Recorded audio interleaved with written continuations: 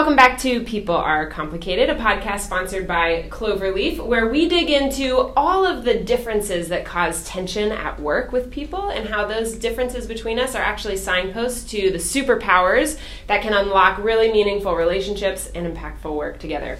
I'm your host, Kirsten Moorefield, and with me today is the Nick Jackson. Nick Jackson, what do you do? I'm Nick Jackson. I'm a motivational speaker, and actually, I'm a positive culture coach. And so I started off as a motivational speaker with NJS, and Nick Jackson Speaks is our corporate brand where we do corporate culture, and I moved into I Am Speak Love. That's our youth brand, and that's where we empower every youth to know that they're loved. And you also have a really cool business model where you'll do a corporate coaching and consulting event that will then sponsor you doing a youth event, correct? Absolutely. Yeah. It's get a speech, give a speech. So I love this. It's one of the coolest things I've ever been a part of, right? There's a lot of schools and churches and community organizations that just don't have the money to book a motivational speaker or to have the content that we actually provide. What we do is we build this into the cost with our corporate clients. Yeah. And so our corporate clients are actually paying for speeches for them and also the kids in their community. It's special. Love it.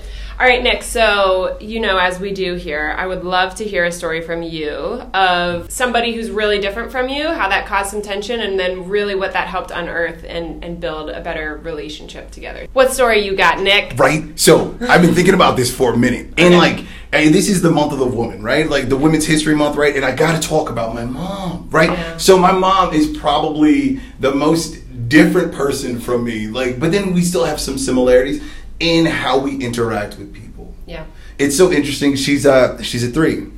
And so she likes to be seen. On the Enneagram. Yes, yeah. She likes to be seen. She likes to be recognized for her accomplishments. She comes in, she's boisterous, just like I am. But a lot of times, we just don't click. Okay. And I saw this, especially when I was a child. I would see my mom striving for the affirmation of her family, striving for the affirmation of her friends. And I would see this and it would break my heart. Yeah.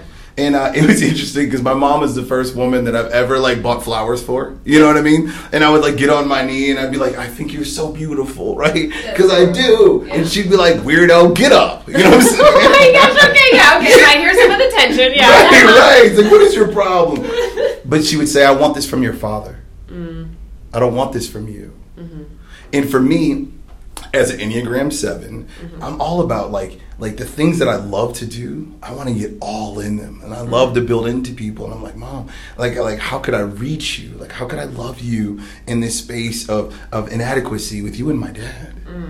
How could I reach you with this space of inadequacy between you and your colleagues? I feel like there's a tension. We can't communicate because your mind's somewhere else.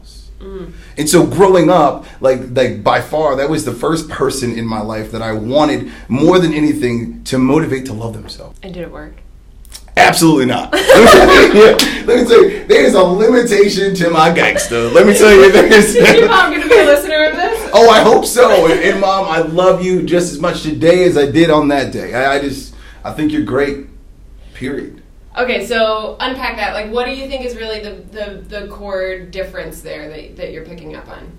So for me, this sounds so cocky when I say it. I love me, right? Mm-hmm. And so I'm not really necessarily looking for your affirmation to tell me who I am. Mm-hmm. I just enjoy, and this is joy that runs through me, and I see her waiting for affirmation from other people to accept this love and joy. Mm-hmm. And so that's probably the biggest difference that I see between the both of them. Who do you think is more normal, you or your mom? Oh, we're both very abnormal. Let's go. So more normal, even both of us are running away from normal. I'm telling you that much. Yeah, absolutely. Okay, so Nick, one of the things that you focus on in your coaching and in your corporate events that you do is DE&I. Mm-hmm.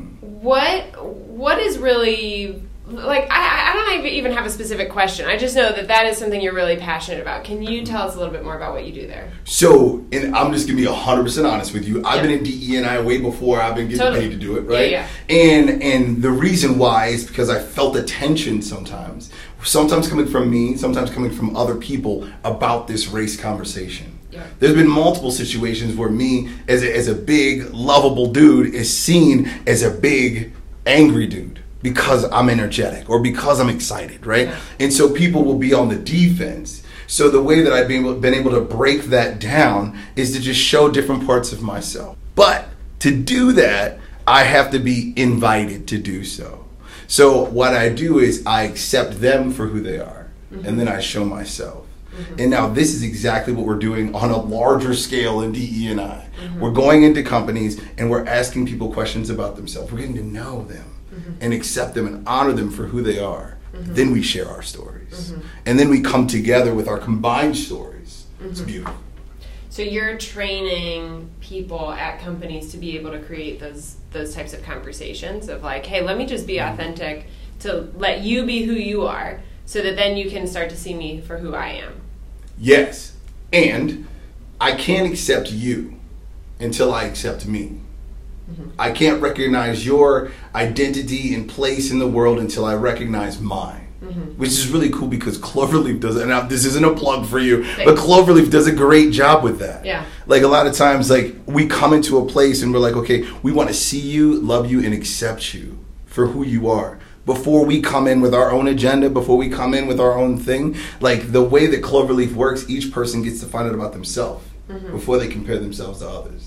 That's a beautiful thing.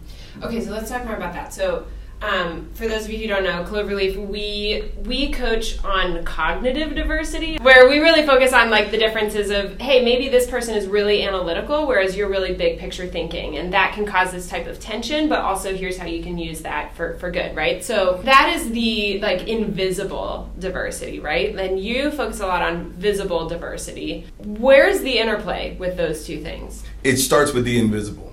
So when I walk into a room and I'm talking about DE&I, especially to a bunch of people who don't look like me, sometimes people who look like me, right? Automatically defenses are up, right? Okay. Like, why do I need this? What is this going to do for me? Is this just another big black dude talking about big black problems, right? And so the way that we can kind of disarm that and that defense mechanism comes from bad situations that people may have had, right? This is a trauma response. So to break through the trauma, we give them a Cloverleaf test, literally. Talk about yourself. A lot of times when people come to DE&I, they're thinking, I'm not going to be heard, and you're going to force me to feel bad about who I am or who my parents were that have nothing to do with me. And I'm like, oh, baby, you got it so wrong. This right here is we're going to celebrate our diversity. I don't know our diversity until I get to see your test scores. Let's start from there. And so we're moving it away from physically racial, from visually racially, right? And we're moving it into cognitive differences. Then from there, I may be just like a person that may look totally the opposite of what I look like. And that's okay. You could look like me. I could. I would be honored. Let me tell you. Let me go ahead and throw that out there right now. Yeah. I'm done. No, just kidding. I really like myself. That's a gift. That's really a gift to feel that, like, self-acceptance. I think that's rare. I think that's really rare for people. And you know, as a 7, like we've been known, in Enneagram 7 that is, we've been known to reframe bad situations. There are definitely parts of me and of my life, especially as a 7. I was talking to Jazz about this, who's my executive assistant, who's phenomenal. I'm sad she can't be on here with y'all. But like, I was talking to her about this. Being a 7, the connotation or the expectation is for you to be ignorant. Like you're excited about things, so you're dumb, which is so sad. Nick and I are fellow 7s on the Enneagram. I have dealt with that my whole life, like where people actually like question my intelligence because I'll run into a room and be like, I'm so happy to see you. Right. It is just great to be here. Or like I'll be in like a serious meeting and I'll crack a joke and then I realize, oh, it wasn't the time. Like, dang it. I was just trying to bring like relationship energy, like fun. And there's that can lead to questions about like intelligence and commitment. Yeah. And the word professional doesn't mean fun. Yeah. Right? Why not? Like the word, like when you become a professional, when things become adulting, it's usually never fun. You should still be allowed to have fun. You should not allowed to. It should be fun, period. Right? I mean, all of the research on like the importance of play for creativity, or like how do you have innovation with no fun? Like that just shuts. Like you gotta exercise the whole brain, not just that one right side that's like very analytical, right? So this is one thing that I learned through one of our podcasts. We were actually doing an interview with this other guy, and he's a pastor on the west side of town. He was talking about leaning into your pain. Now, as a 7, my response is, ew, no, right? Like, I definitely do not want to lean into my pain or your pain. Matter of fact, let's talk this out, right? Have some ice cream, move on about our day. Yeah. But, like, when some people lean into their pain, they become innovative. They get to innovate because the pain is like sitting on a tack, right? And they're done. They want to get up, right? So they need that. I recognize that. I just sometimes don't want to be around them. Well, okay, so this is really interesting because there are different ways that people can arrive at like good outcomes, right? So like for 7s, one of the strengths that we bring to a room is that we will bring energy and fun, and we will do that at all costs, avoiding pain. And that can be good and that can be bad, right? And it's really important to be aware of this in ourselves and in others so that we can like take the good and like grow through the weaknesses of it, right? And then the same thing can be true of like 4s or just different types of people where actually leaning into that pain is a strength that they have that pushes them against that attack and brings out new innovation, new creative thought, new like problem solutions. Yeah. That's one of the cool things about Cloverleaf. Because you could already have a Guys, team. we just brought Nick here to sell Cloverleaf. No, but I'm a huge fan. And I remember when it was like in its infancy, and like I'm a huge fan of you. And just see how your sort of bent on the world has been able to bless so many people. It's ridiculous. And so like, and I was thinking in my car like how I got into this. There's a guy, his name is Josh Fatawa, and he's a insurance salesman. He was talking to me about how he feels like if you don't have insurance. If you don't have this level of insurance, you don't love your family. So that was like his bit. That's how he was selling the product. And I was like, is there something that I obtain that if I don't share, it's because I don't love you, right? And that is acceptance. And so what Cloverleaf has been able to do is accept all different types of people and give a huge like diagram of not only their pluses but their minuses, things you can look out for, your blind spots. And like within a team, some of us do not feel accepted.